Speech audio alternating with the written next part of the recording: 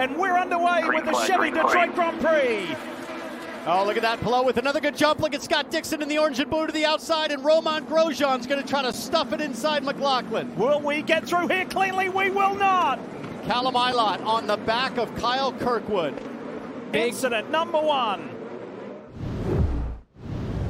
Green flag, Romain Grosjean on the inside of Scott McLaughlin. The red and yellow DHL Honda. He grabs second from McLaughlin. And its teammates behind the Chip Ganassi Racing entry, blue and orange, that's Scott Dixon. Red and white, that's Marcus Ericsson into turn 4. Scott Dixon gets the place. Textbook move from Scott Dixon.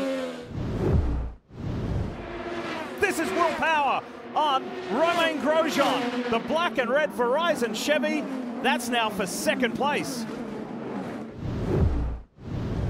Pato is not under power. It's broken.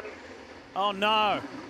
Watch to the right-hand side there. Watch the rear left wheel. He's now a lap down. He just cycles around the back. Boy. Dive in the wall. And crash. In the wall. Turn 9. Pato Award. We thought it was over in the pits, but it's now over on the racetrack. He wasn't going to make the corner whether Ferrucci was there or not. You saw Santino actually get out of the way a little bit. Graham Rahal and Benjamin Peterson under yellow. Rahal went in by himself, and I think Peterson may have got surprised. Wait for the red Sexton Properties car. Boom. Let's go. Power with an excellent run, an excellent throttle application out of that slow corner. He's got a huge run coming to 3. He almost doesn't want to pop out too early and get all the way past the 10 in case he slots back in. He highs and lows it. He's got it. Will Power for the lead on Alex Palou. A classic shake and bake from the number 12.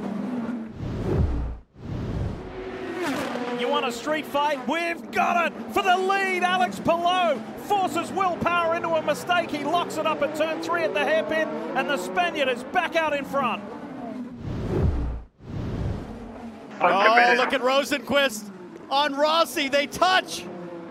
Teammate on teammate, and Rosenquist wins that arm wrestle. What happened here? Oh, Grosjean. Oh. Grosjean, it's over. Another wall banger for Romain Grosjean. Turn 4 just got onto the apex curve, into the apex wall, and it fired that number 28 straight into the outside wall.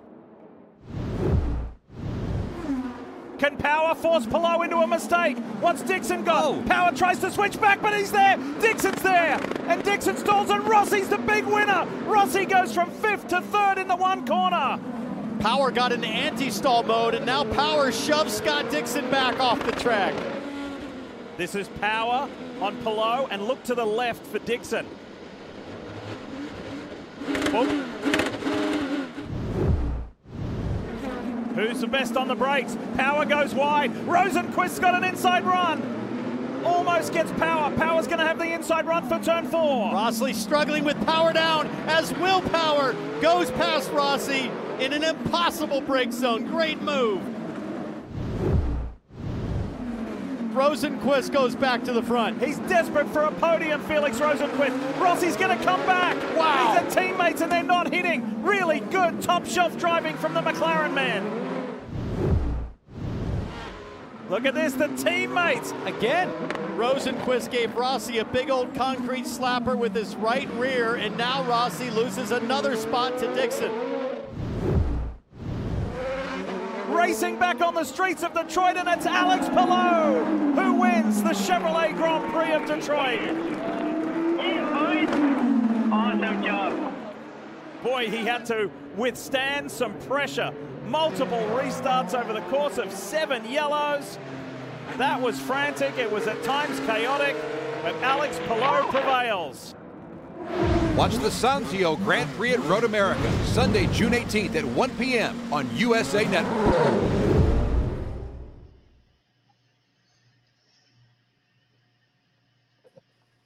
And with that, welcome race fans to episode 29 of the Push to Pass podcast. I am Derek Vance, and joining me as usual, as you can see over there on the other side of the screen, Josh is here, and we are going to discuss the race that just unfolded there not 1 week, but a few days ago. The Detroit Grand Prix, which was won by, as you see, Alex Palou. Congratulations to him. I think if anybody, Josh, is on a roll right now, you have to definitely put Alex Palou up there. And it pains me to say this, but I was on this show and I said that first I thought Pato O'Ward was going to win the Indianapolis 500, and he was just about 8 laps short on that. And then I also said that Palou was going to win the points championship this year. And to take nothing away, obviously, from Alex Palou, we'll talk more about him as the show unfolds. But it seems like to me, Josh, that Pato O'Ward right now is his own worst enemy. Oh yeah. I don't know if he's just overthinking it and not driving by his heart, but he just can't seem to get out of his own way. Back at the 500, I still say that he was going to make that pass had Ericsson not taken him out, but I don't know. I mean, for as much driving talent as he had, I mean, earlier in this race, he thought the car was done, but then he was able to get it back going again, and then he ended up back up in the wall. He's just not having very good luck. I'm not sure what he can do to fix it. I know coming up at Road America, he's gonna enjoy that race. He likes that track from what I've heard, but I hope he's getting a little bit more focused on racing. Not to say that he's not, but he's got to fix these mistakes that he's having for sure.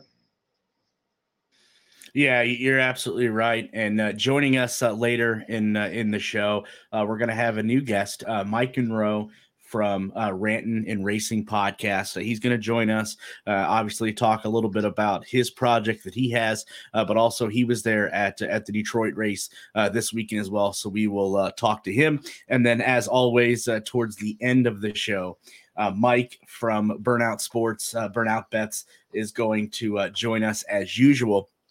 To talk about the winners and losers that he had this weekend, and I'm sure that you'll be able to put your 2 cents in as to the winners and losers that you had as well. But let's take a look. Let's recap for everyone that may not have seen it. The Detroit Grand Prix this weekend. Just getting the right graphics up here, but Josh, I think it was safe to say Alex Palou was able to conquer what was this new configuration, this new course, so to say, in the streets of Detroit.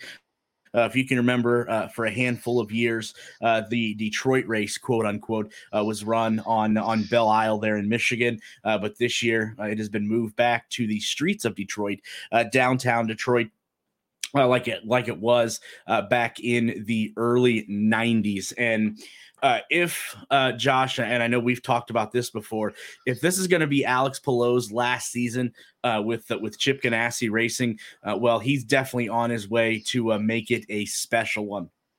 Keep in mind, and I'll go through this here a little bit, and then I'll let you comment. But since winning the GMR Grand Prix out at the Indianapolis Motor Speedway road course during the month of May, all Alex Palou has done, think about this, is he captured the pole for the 107th running of the Indianapolis 500, and then he finished it within the top 5 there. And then this past Sunday showed everyone in a huge TV viewing market, and we'll touch on that in the news and notes section, of how smooth and precise his driving style was by leading 74 out of the 100 allotted laps during Sunday's Detroit Grand Prix, beating Team Penske's Will Power in his number 12 Horizon Chevrolet. Also, too, Alex grabbed his sixth career victory and he grabbed his sixth career victory and his second victory in the last three races.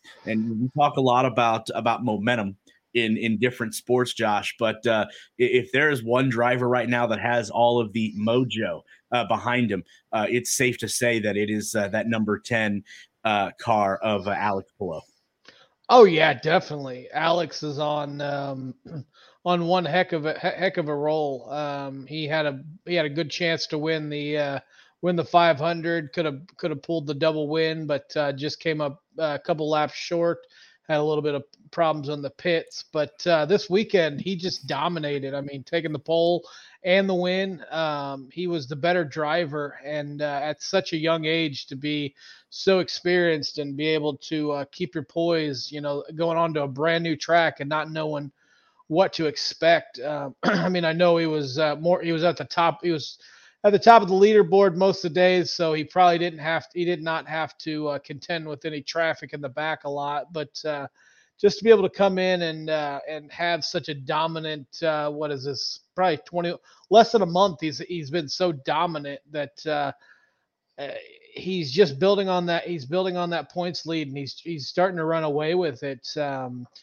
And I know Chip Ganassi Racing is gonna miss him whenever the season is up. But I'm sure before all the goodbyes are done, they're hoping that he can bring them home a NTT IndyCar championship at the end of the year. And if he keeps driving the way he does, there's no doubt. Even with how good Pato and Ericsson are, I don't think anyone's going to be able to chase him down in the points lead if he keeps driving as well as he does. Yeah, I think you're absolutely right, and that points lead, obviously, as you touched on there, did grow substantially, and we'll get into the points here momentarily. But Palou said on Sunday that the number 10 car was on point today. Super proud of the job we did. It was tricky there at the end, man, but with those worn tires, and his tires were definitely worn for sure, they couldn't have got the temperature on the restarts any better than what it was. And then also, too, he talked about some of the issues he had earlier in the race. We had an issue that was probably my fault.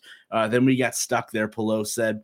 I couldn't really upshift. Proud that we got it back and we got another win this season. So, yes, if this trend continues, as you said, Alex Palou is definitely going to potentially, we don't know yet, go out of Chip Ganassi Racing with a bang, with 2 potentially IndyCar championships on his resume. As for the aforementioned Will Power there, remember, he is the reigning, defending, and 2-time series champion. He finished P2. He did have a lead of a little less than 3 seconds, 2.8 to be exact, over Palou with less than 40 laps to go. But as we said, Palou was just too determined to grab the lead as he stayed focused, heading into turn 3 on lap 65, moving around Power to regain the lead for good. Power said after, just a quick word with him. If you know him, he's quick, short, and to the point. Power said, I did everything I could to get around Palou. Power said he was just too quick, man, too good today. And that sums it up, the day that Alex Palou had. Now, a little bit of controversy, the last 2 races, a little bit of controversy, and it comes with Arrow McLaren driver Felix Rosenqvist, believe it or not, who drove to a season best 3rd place finish in his number 6 Chevrolet. But like I said, it wasn't without controversy. As you've seen there in the opening, in the closing laps, Rosenqvist and teammate Alexander Rossi were swapping positions back and forth when Rosenqvist basically put the final bump on Rossi to get him out of the way and secure that number 3 position.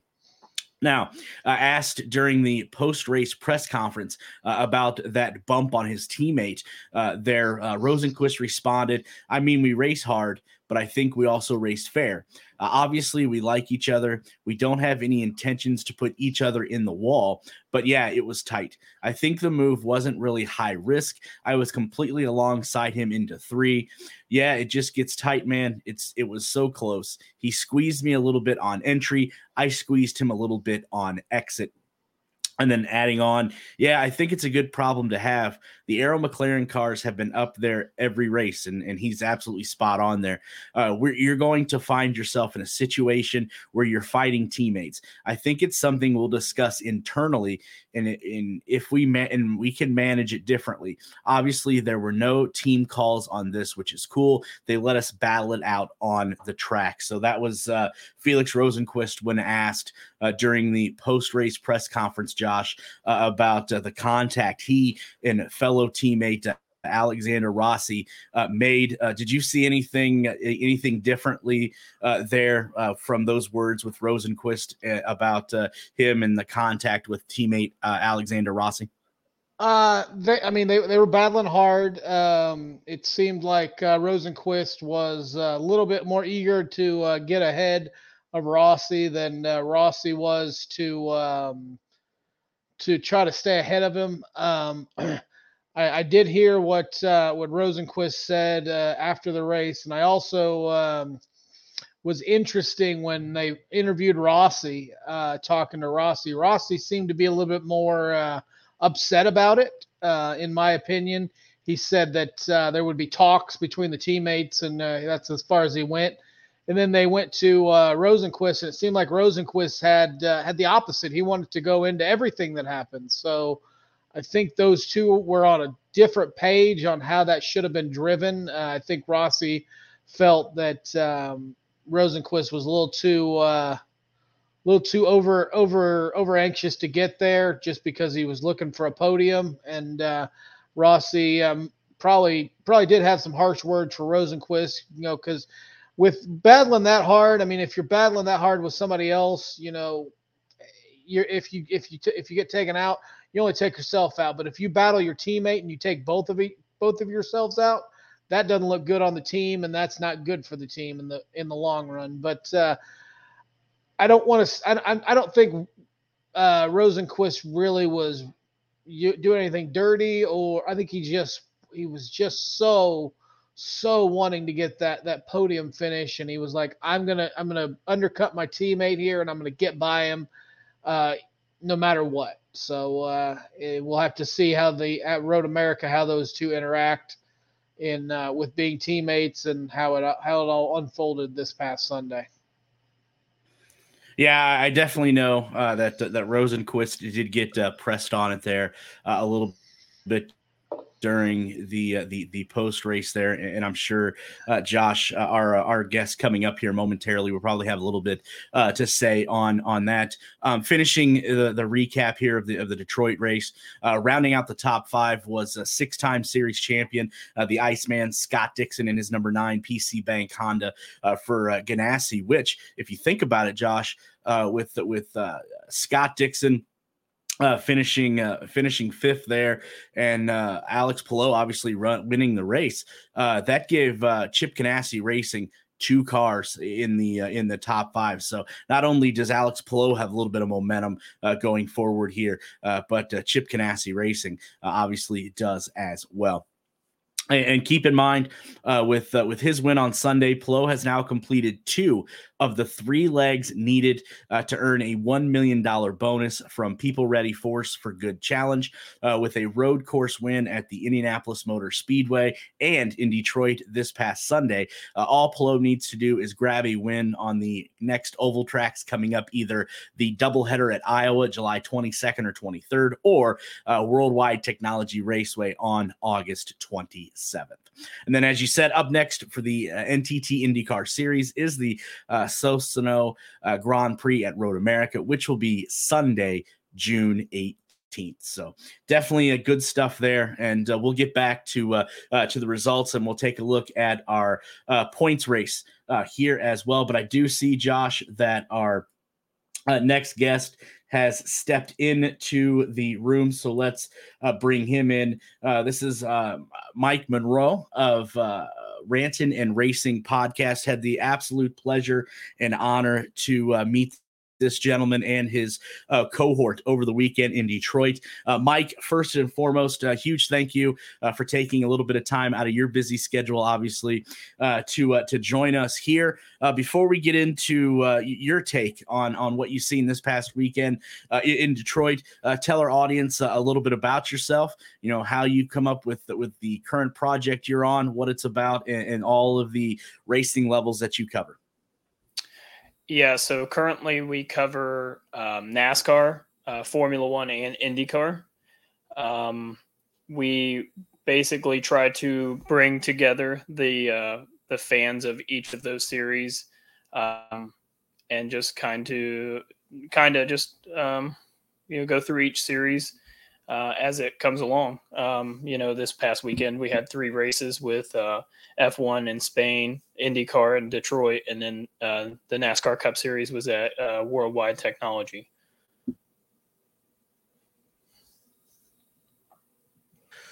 Yeah, you were there on Sunday. I know. We were talking before the IndyCar race started. You and your co-host.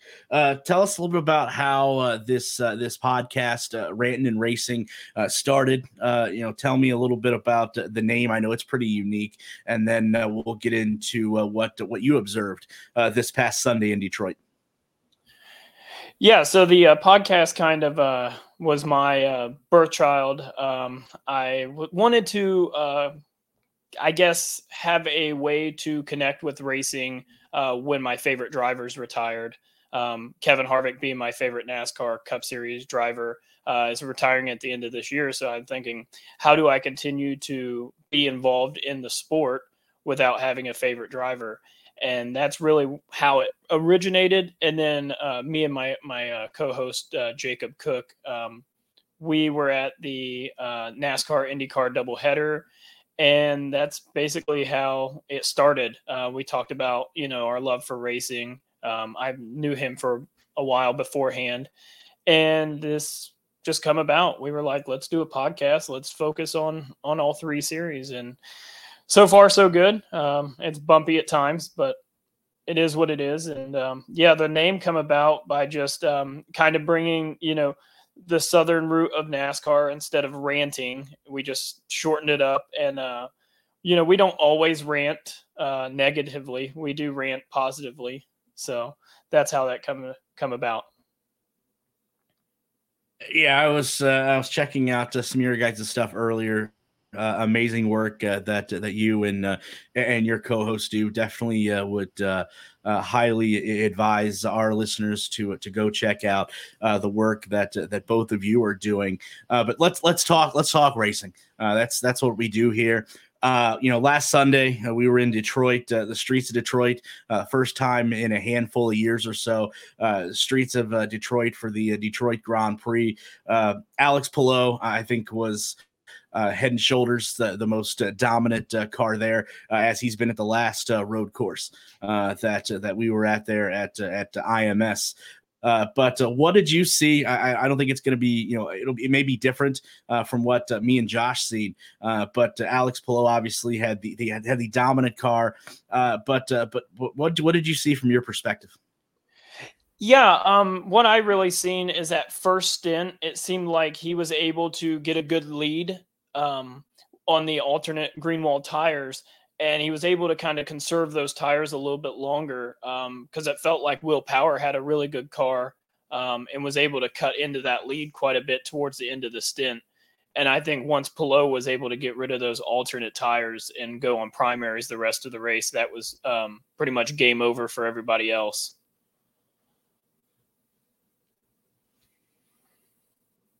Yeah, I think you're absolutely right. And Alex Palou knew the car that he had, obviously the momentum that he has gained from not only winning the GMR Grand Prix at the Indianapolis Motor Speedway. But not only taking the pole for this past Sunday's race, but leading 70 plus laps and gaining another win, moving one step closer to a points championship. And if this is the last season that Alex Palou is going to have with Chip Ganassi Racing, like I said, he's definitely making it a special one. And what a way it would be for him to go out on top and be able to put that second championship in the resume of Alex Palou, if indeed, when we're talking here in about 5 or 6 months from now, Alex Palou being the next big name, big headliner to join Arrow McLaren Racing. Yeah, I mean, it's impressive that he's leaving such a good team in Chip Ganassi Racing. It's kind of baffling, honestly. But I guess if he has that future, goal of going to F1, McLaren is definitely the way to do that. I just don't know if his IndyCar endeavors, if he wants to continue there, I wouldn't leave Chip Ganassi. But at the same time, I think also the big thing with Arrow McLaren is they've got a lot of drivers they're trying to go after, and I don't know that they have the car count to continue to go after drivers. Yeah, that's an interesting point that you made, because I know you know how the rumor mill is, especially around the paddock there at the Indianapolis Motor Speedway. But I heard, and I'm sure, I told Josh this, and I'm sure, Michael, you heard this as well, that there is a specific team. First name starts with an A, who has already poached one Ganassi driver that is looking to poach another Ganassi driver next year. And I think you brought up the great point that where is Arrow McLaren, where is Zach Brown going to find all of the cars to suit all of these drivers? Definitely something that remains to be seen. But speaking of Arrow McLaren, Pato Award, man, what can you say about him? He was my pick at the beginning of the year, not only to win the 500, which he was 8 laps short of that, but to win the points championship. And I pointed this out to Josh, and Josh, you can chime in on this as well. Pato Award right now has to be his own worst enemy. Oh yeah, like I was saying earlier in the thing, he's his own worst enemy right now. I think he's overthinking it. Had the stall out coming off of pit road, and then ended up in the wall. I don't know if it's just I can't put my finger on what's going on with him. He was over anxious at Indy, got squeezed out by Ericsson, and this race. I don't want to say this race wasn't really his fault. I mean, he stalled out coming off a pit road and then ended up in the wall. And that's what's going to happen at these narrow tracks, like they're doing, like they had this past weekend. But what do you think, Mike? Mike, what do you think his mental error is, or do you see anything going on with him? Yeah, I think me and Jacob talked about this quite a bit because he's a big Pato fan. I don't, Indy, I understand, he was going for it, a very aggressive move. Here at Detroit, after the pit road incident, you don't know what's going to happen towards the end of this race, how many cars are going to crash, how many cautions are going to come out. He's 2 laps down. I don't really understand why he was pushing as hard as he was to end up in the wall like he did. I don't understand why he was pushing as hard as he was. I mean, maybe you're going to get those laps back, but at the same time, if you eliminate some cars with cautions, you're going to pick up those spots. And, going into the 500, he was the points leader, and now he's sitting 5th in points. So 2 big races where he's hurt himself quite a bit in points. Do you think, Mike, and I was just sitting here and had this pop in my head, do you think it's still, obviously Pato Award is still a young guy. I think that obviously there's no way around that. But do you think it's that he still hasn't matured yet as a driver to realize, to look at the bigger picture? For example, we'll use Marcus Ericsson, for example. During his young career in IndyCar, he wasn't that successful. But now Ericsson has figured out it's all about the long haul. It's not the short here and now. It's what you can do over a season. And until Pato figures that out and matures, do you think he's still going to keep making these same mental mistakes week in and week out? Yeah, I mean, I kind of agree with you there with the mental mistakes. I think he does have to grow as a driver. Another driver I kind of compared him to this past weekend was Colton Herta. I mean, we've seen him kind of lose his mind, most notably at Nashville, had the big lead and then had the issue and then ended up crashing. I think it's these younger drivers, like you said, that just kind of need to look at the bigger picture and not focus just, on the single event that's going on.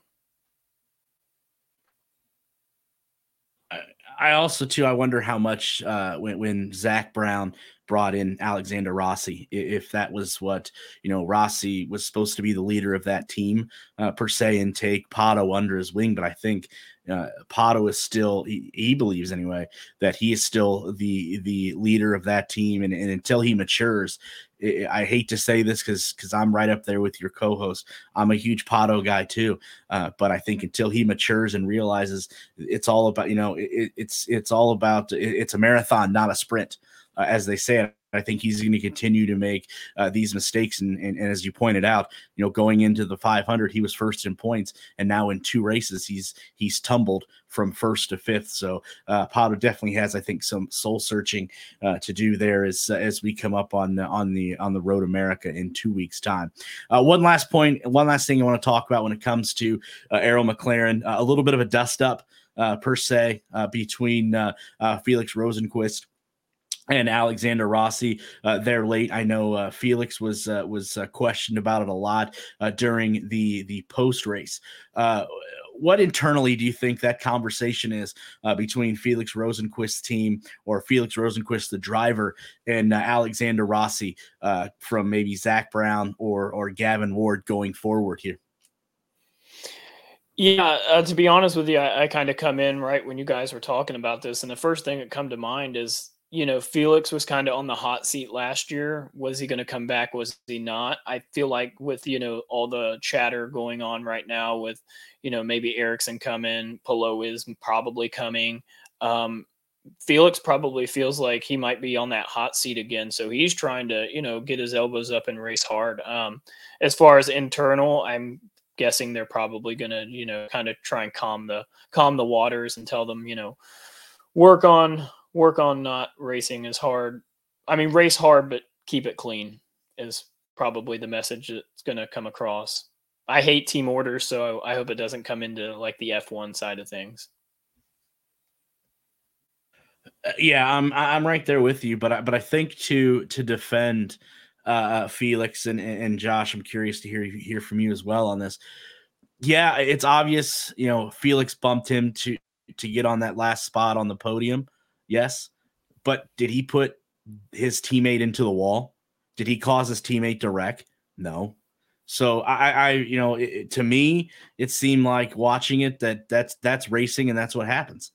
Alex can be bitter and be sour about it, but you know what though? You had the opportunity to secure position 3, and your teammate caught you and passed you. So who, at the end of the day, who do you have to blame? It seems like Alex is blaming everybody but himself. Yeah, I mean, you could say that, but this time it didn't result in the wreck. What happens next time? What happens next time if it's reversed and Rossi's going to take Rosenqvist and he takes Rosenqvist out, and Rosenqvist's going to be like, "Oh, it's just racing." No, he's gonna be mad just as much as Rossi is. Just because it doesn't take him out of the race doesn't mean that it's a possibility that it won't. I know Rosenqvist he feels like he needs the win, like Mike was saying, with all the potential drivers coming into Arrow next year. And I mean, is Rosenqvist going to be looking for another ride next year or not? But I just don't think that Rosenqvist was thinking about the possibility of he could have taken his teammate out, or he could have taken both of them out. And I think he just needs to tread a little bit more lighter next time. I know you're always going for the win, but let's race a little bit little bit more safely, as I would say, when it's just you and your teammate. Mike, I'll give you the last word. Yeah, I mean, I agree with Josh. Yeah, I think they need to keep it clean, especially when you're racing teammates. Like you don't want to crash your teammate. I mean, at the end of the day, same team, same goal. Yeah, absolutely. It's definitely going to be interesting to see going forward, Road America in 2 weeks' time, what, if anything, transpires. Speaking of Road America, I know we're looking a little bit ahead, Mike, but you preview a quick preview on Road America, and then curious to hear what you guys got coming up, and then also to tell the people right before you sign off there where they can find all of your great work at. Yeah, with Road America, I really think the Ganassi cars are going to be fast again. They seem to have that straight line speed that seems to elude Rahal, Letterman, Lanigan currently. It just feels like they can't find any speed. Penske's probably going to be up there, and Arrow McLaren's been super fast for about the last 4 or 5 races, probably about the whole season. Honestly, they've had a car capable of winning.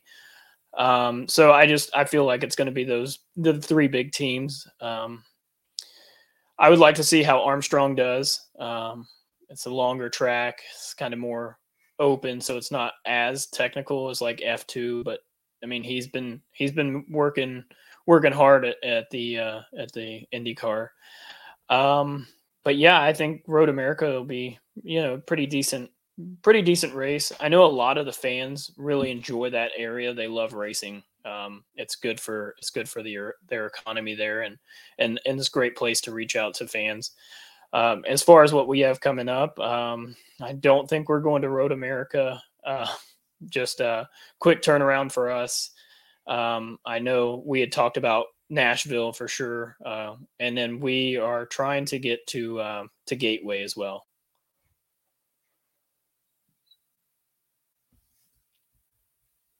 That's interesting that you talked about that, because I know me and Josh obviously are going to go to the road course race at IMS Nashville, and then we were actually just talking about potentially maybe Mid Ohio. Have to see how things work out. So definitely can't wait for those. For people that are going to be interested in checking out your guys' work on your podcast, where can they find it at, and then where on social media can you be found as well? So you can find our podcast on any of the major podcast platforms: Apple, Spotify, Google. We're on Twitter, Facebook, Instagram. I think they're all at Rantin' and Racing. I think the only one that isn't is TikTok. It's Rantin_Racing. But yeah, I mean, that's where you can find us. We upload every week. I seem like our schedule is kind of bouncy right now, but we've got a set date of Sunday night to record from now on, so our episode should upload on Mondays. Good stuff, Mike. Good stuff as always. Make sure you tell Jake hi for us there as well. Pleasure to meet both of you, obviously, this past weekend. Can't wait to see what you guys have on the horizon. And I will imagine we all will run into each other August in Nashville, and then the following week here at Indy. So can't wait to get up with you guys again. Huge thank you, Mike, for joining us. Definitely look forward to having you back on, and we will definitely connect down the road here soon. Sure. Thanks for having me. Thanks, Mike. Yeah. Thanks, Josh. Good stuff there, as always. Go check out the work that they are doing over there at Rantin' and Racing. I think you'll definitely love it, especially if you are into the NASCAR, IndyCar, obviously, and Formula One. Before we get to Mike and see how his betting line did this weekend, let's get back to Detroit a little bit. Let's take a look at the results. I know we need to look at that, and then we'll take a quick peek over at the points before Mike joins us. But the results from this past weekend up here as follows. Again, Alex Palou, Will Power, Felix Rosenqvist was 1, 2, 3. Then it was Scott Dixon, Alexander Rossi, Kyle Kirkwood, Scott McLaughlin, highest finishing rookie, the aforementioned Marcus Armstrong, Marcus Ericsson, Joseph Newgarden round out the top 10. Then it was Colton Herta, Devlin DiFrancesco, Simon Pagino, Augustin Campino, Connor Daly, Christian Lundgaard, Jack Harvey, Rinus VK, Elio Castroneves, and Benjamin Peterson round out the top 20. Then Santino Ferrucci, Josh's favorite, Sting Rob Ray in 22nd, David Malukas, Roman Grosjean, Graham Rahal, Pato Award, and finishing last was Callum Ilott. So let's take a look at the points, as there are a little bit of a shift here in the points. Alex Palou extends his lead there by 51 points. There we go.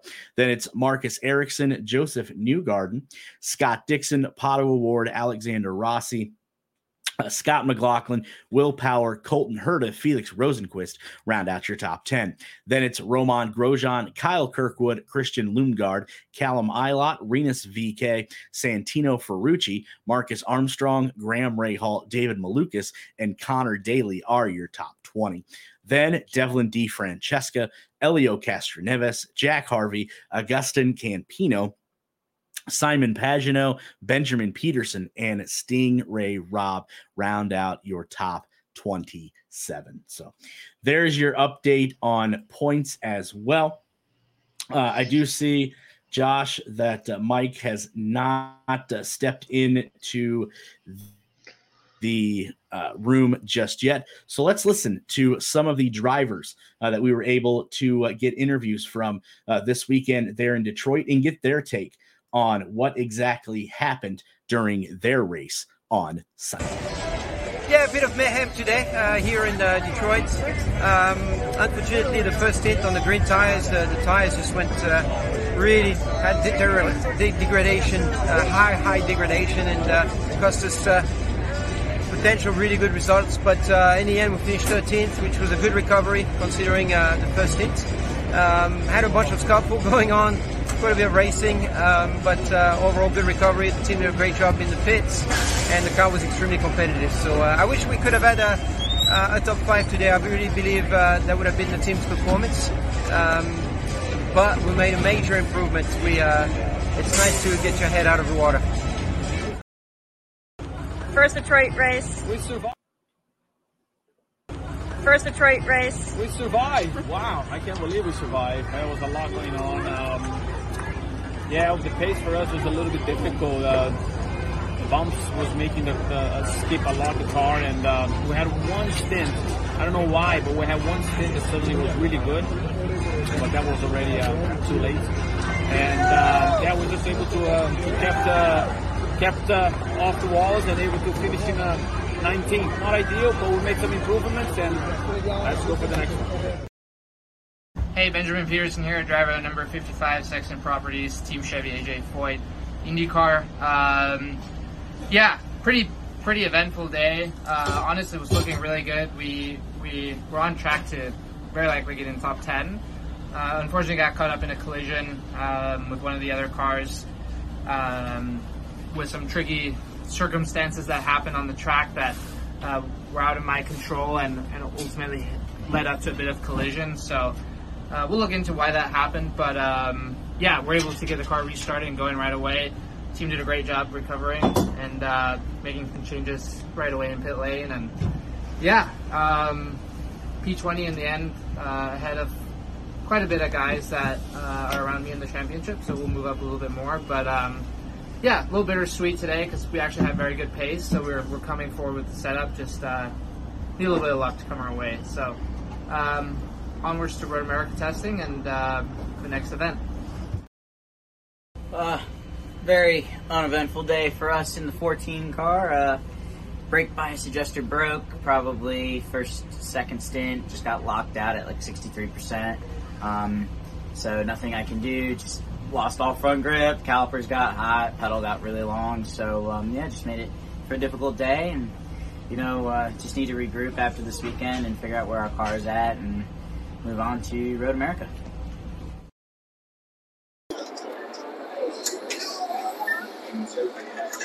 We finished the Wreckfest here in Detroit. It wasn't as Wreckfest as we thought, but still, a lot of chaos out there. There's a lot to learn.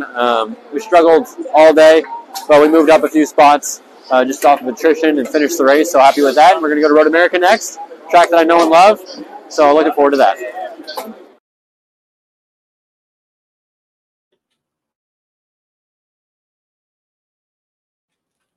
Huge thank you to all of those drivers that we were able to get a post-race interview with. And now I'm curious to hear how his betting slip looked this weekend.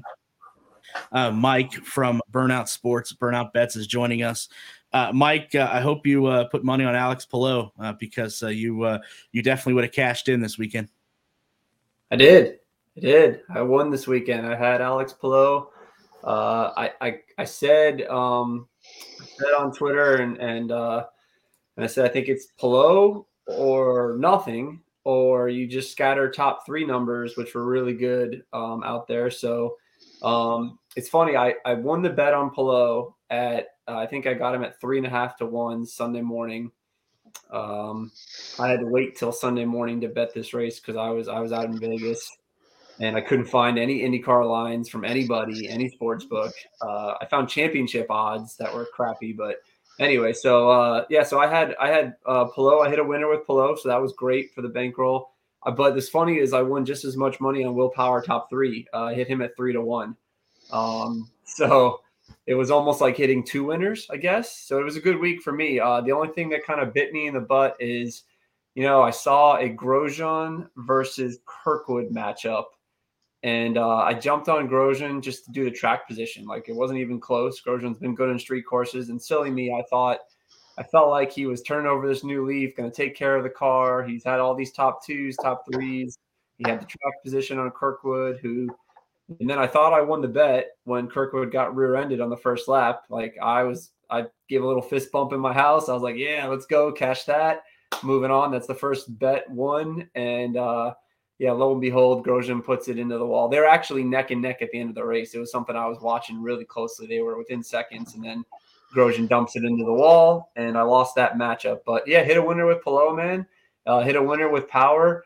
I had Dixon top 3 at one point with, I believe, 2 laps to go. I had the whole sweep of 1, 2, 3, and then we saw what happened at the end with Dixon, Rosenquist, Rossi, all mixing it up.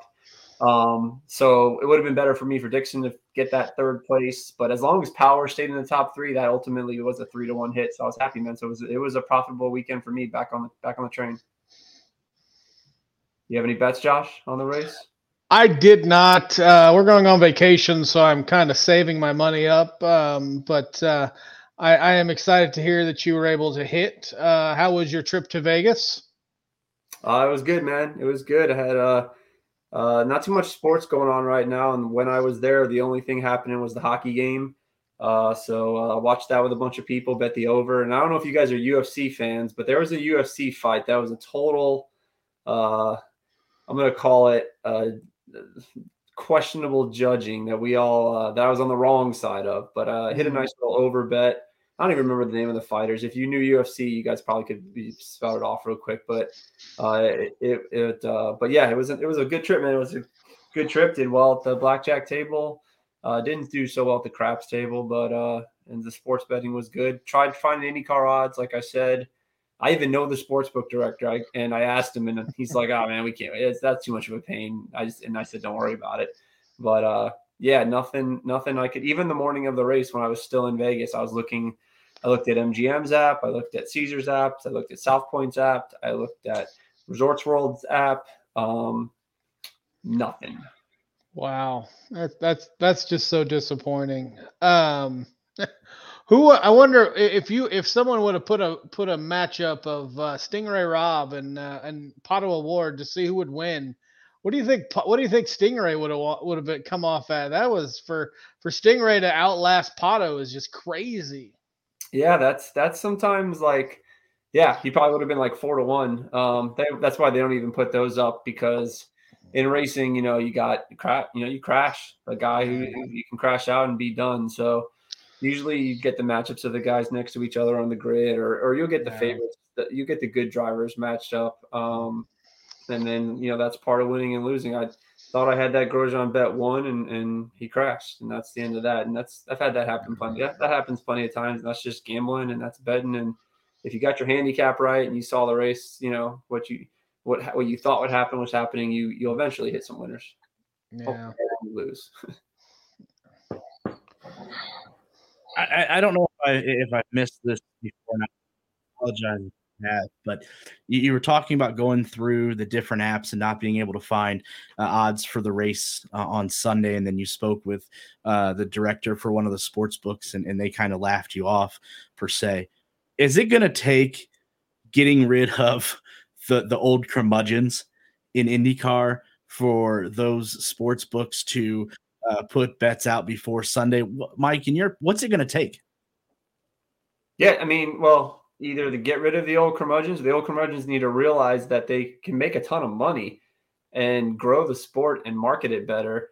A lot of these gambling companies are giving away a lot of money in marketing dollars. You look at all the promos as they move from state to state to state. So when they show up at a state that has an IndyCar track, it'd be really, behoove of Indy to take some of their money and accept those sponsorships, or at least go seek them out.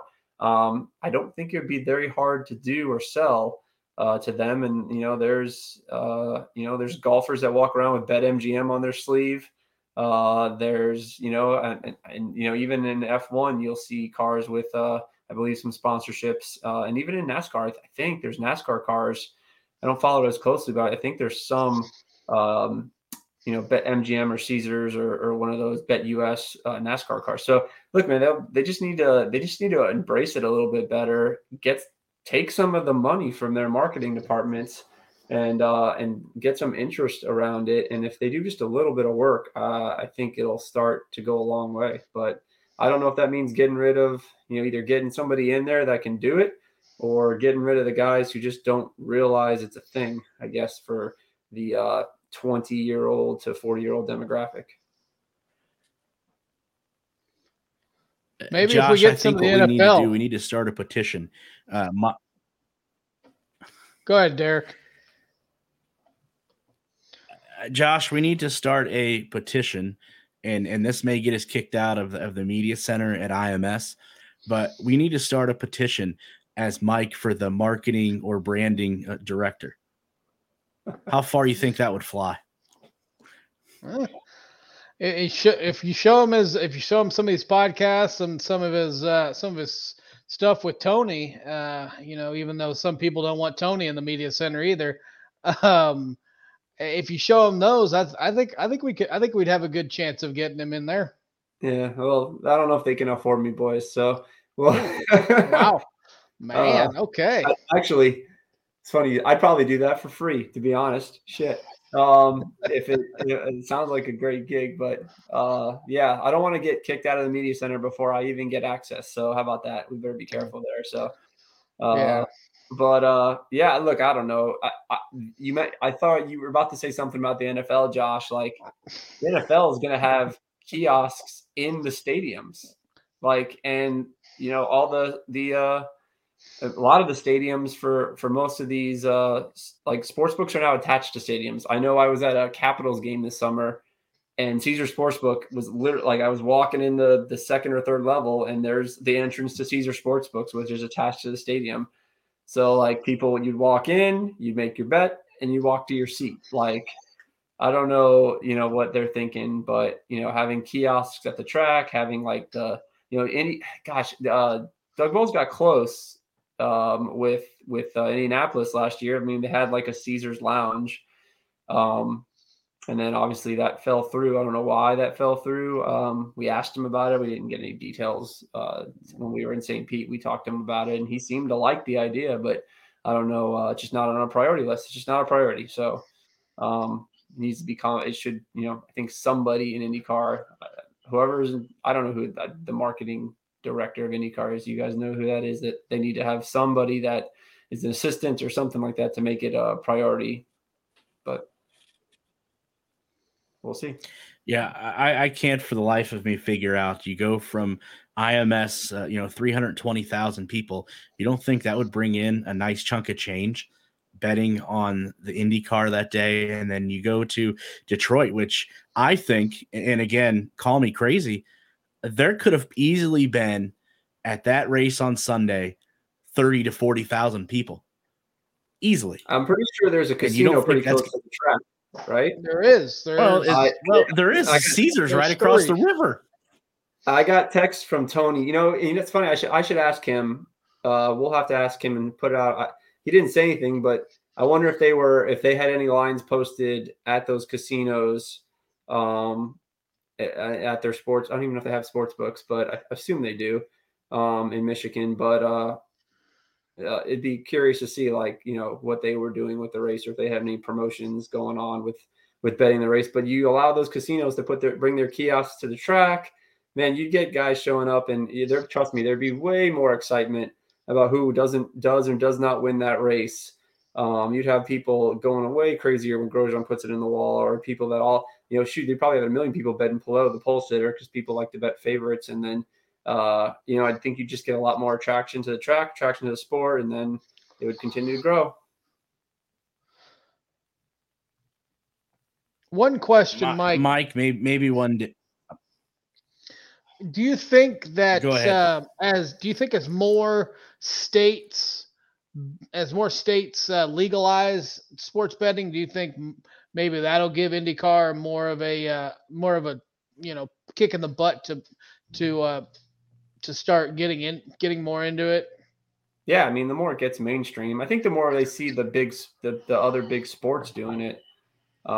Maybe somebody will be, somebody sitting in a boardroom somewhere making these decisions about what they do with their budget and where they've taken in money and how they're growing the sport.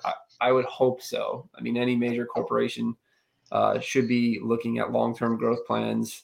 So somebody might be like, hey, I watch and see all these DraftKings and FanDuel commercials on TV all the time. And I mean, I was watching the hockey game last night, and I saw a DraftKings commercial for, getting people to go bet the live series odds. The Panthers were 4-1 after losing in the second period. Bet $10, win 40 or whatever it was, or $100 to win 400. Have a promo code. Like, you think somebody would see that and start to get it? But yeah, the more and more states that adopt it, but like Indiana's got it. Like that's their home state. I'm trying to think of all the states that IndyCar goes to. It's not in California, not in Florida yet, not in Texas yet. Where else are our big? In Ohio. So we have it in Ohio. Detroit obviously has it. Michigan has it. Yeah. I don't know. I mean, a lot of the states we travel to, or IndyCar travels to, it's probably 50-50. We could go down the list and figure that out one day. It's probably a good thing. Maybe I'll do that and throw it on Twitter. But somebody's got to think of something, and there's got to be somebody in there that's under the age of 35 working in, that I imagine gambles and bets on sports in some capacity. You would think, but I guess not. Maybe you're right, Derek. It's all run by guys who are 65 and over who probably go gamble like on their golf game on the weekend, but they just haven't thought of it. Yeah, hopefully IndyCar gets their heads out of their rear ends and sees the opportunity that lies with sports betting and putting those kiosks there at the track for sure. Mike, I know we're a little bit out from Road America. Any early favorites? I know obviously the odds and numbers probably won't come out till Friday and Saturday of race weekend, but anybody you're looking at or you're curious to see what their odds are going to be when they are released? full disclosure, I have not done any research just yet, but just from past seasons, it'll be interesting to see if Palou becomes the favorite, given the last, the sandwich wins around Indy. I imagine Pato is going to be right there as a co-favorite. As the season goes along, the guys who are hot, the opening odds get lower and lower at the top. So I do notice that year to year, which usually means you can get some guys at better top 3 numbers. So case in point, there was a couple of guys, they had Palou and McLaughlin were both 3 and 4 to 1 this weekend. And then there was like a jump to like 8, 9, 10, 11 to 1, which meant the guy who coming in third got some really good top 3 odds. So my strategy last weekend was I had to pick between McLaughlin and Palou. And so I went with Palou. It was tough, but I decided to roll with him over McLaughlin. And then I just basically spread a couple bets at just as good odds on top 3s because they were so high after the top 2 guys. So you can see kind of the same thing start to happen. You have to react to what the sports books put out there as for the numbers. So they're trying to cover themselves on the favorites, but that means the top 3 odds correlate to what the to win odds are. So if you're getting bigger to win numbers, Power I didn't think had a chance to win that race necessarily, but I thought 3 to 1 for a top 3 for a guy who pretty much dominates Detroit. I know it's a different track, but he's good on the street circuits out there. He's got a good street track record. I thought that was a great number. And even though I do bet a lot of willpower bets, it's more I bet the number there, not the driver. Same thing with Dixon at 2 to 1, I think it was. So that's something I'd keep an eye out for, just watch and see what the numbers are. We didn't get numbers before in this race because it was a new track. I was surprised. Actually, that's not true. We got numbers from Caesars, but very late for just a short period of time. So that was interesting to see with it being a new track. So we have history in Road America. Go back, look and see the last couple of years with the Aero Screen, what the cars have done. And then just you can refer back to this year's, natural road courses. Barber is probably the first place I'll go look to see who was fast in those races. So, more to come. We'll figure it out as when we get to. We have 2 weeks, right? Yeah. Yeah, Mike, good stuff as always. Definitely look forward to seeing your full preview there next Tuesday for Road America. But until then, make sure you follow him on Twitter right there at Indy_bet. Mike, as always, a huge thank you, and we look forward to talking to you 1 week from now. All right, guys. Make sure you thank RC. I don't know if I missed RC, but make sure when you see him, you thank him for his win over Catherine in Indy 500. That was a nice little chunk of change for me. So that was great. All right. See you guys. Bye. Absolutely. We'll pass it along. Good stuff. As always, like I said, check him out if you are into the betting aspect as Josh has actually got into in IndyCar. Definitely check out all of the information Mike, Tony, and everyone else over at Burnout Sports and Burnout Bets puts out. Just a couple more things before we get on out of here for this episode. Definitely have to thank the sponsors that obviously make this possible. First and foremost, Always Ready 1776 for patriotic apparel, headwear, and more. Go check out alwaysready1776.com and use the promo code that you see up on the screen, push to pass, for 10% off of your total order. Alwaysready1776.com. And then if you are in the market for home design, build, and remodel needs, remember it's Get 'em Associates. Go to their website, www.getem.com, and make sure if you do use their service, use that promo code Push to Pass for $250 off any design service. Remember, it is Always Ready 1776 and Get 'em Associates. So finishing up, Josh, we do have some news, a news item to go through. And this is something that we actually talked about last week following the 500. We were curious to see what the numbers would be coming out of the Indianapolis 500 and coming out of not only the Indianapolis 500, but coming out of the streets of Detroit. Well, we definitely got those today. As you see there up on screen, IndyCar averaged 1.047 million viewers, not including digital viewership across Sunday afternoon's broadcast of the Detroit Grand Prix on NBC. So that's just NBC. That's not saying Peacock, because I know you see there's two different numbers up on your screen. So keep in mind, outside of the Indianapolis 500, the race on Sunday is the second highest NBC, not Peacock, NBC viewership on average this season. Keep in mind, St. Pete pulled in just under 1.2 million viewers. So altogether, IndyCar, the streets of Grand Prix, or streets of Detroit rather, averaged 1.098 million viewers. Again, that is the second most watched race since the St. Pete opener at 1.223 million. And then Josh, something that I think jumps out at me, and I'm curious to get your thoughts before we get on out of here, but the viewership compared to last year's race in Detroit on the USA Network and this year's race on NBC and Peacock is up a whopping 179%. That is crazy. Almost 200% more.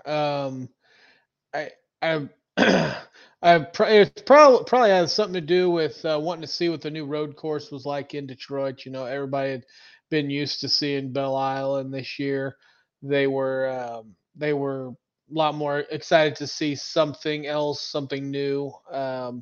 Hopefully, going forward, going to Road America, they can roll that in. You know, we had great viewership for the 500, and now they had great viewership for Detroit. So hopefully it doesn't fizzle out with this having an off week. I know the drivers and teams do need the off week, but hopefully we move forward and we get better and better numbers. I'm very, very encouraged by that, and I would love to see what the numbers would have been on Peacock also added in there.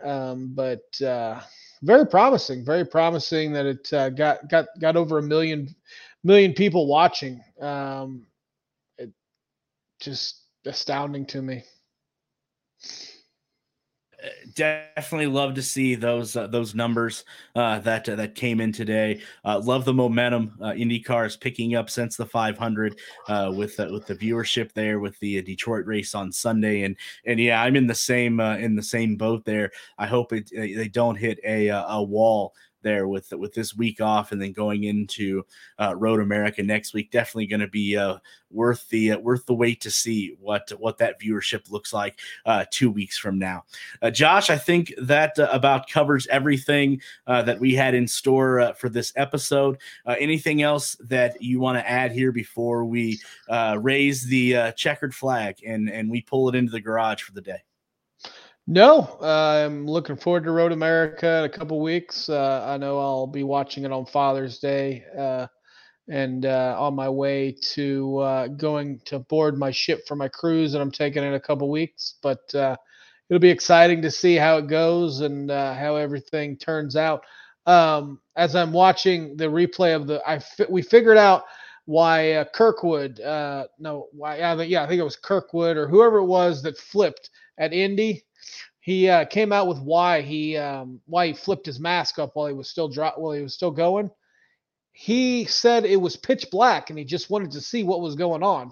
By flipping that visor up, he could see even though it was a little bit more dangerous. I rewatching the race in the background, and I just happened to see that when he flipped in the car and him flipping up the visor, and I learned that's why he flipped it up so early. Good stuff there. Good catch. And now it does make sense because we both wondered to each other with all the sparks flying there. Why wouldn't you just wait for the car to come to a complete and final stop, and now we see that he wanted to make sure that his vision wasn't obstructed, and it was just seeing what was going on. So good stuff there. Huge thank you to all of the drivers that gave us post-race interviews there in Detroit. Also, a huge thank you to Mike Monroe of Ranton is Racing. Make sure you go check them out on Twitter, and then all of their other social media accounts, and go check out the podcast work that they're doing. And then also, as always, make sure you go check out Mike on Burnout Sports, Burnout Bets, and then on Twitter at Indy_bets for all of your betting needs. For myself, Josh, and everyone else here at the Push to Pass podcast, the checkered flag is now waving. We are going to pull it in the garage until 1 week's time, when we take a look and preview the road course at Road America. So until then, so long, everybody.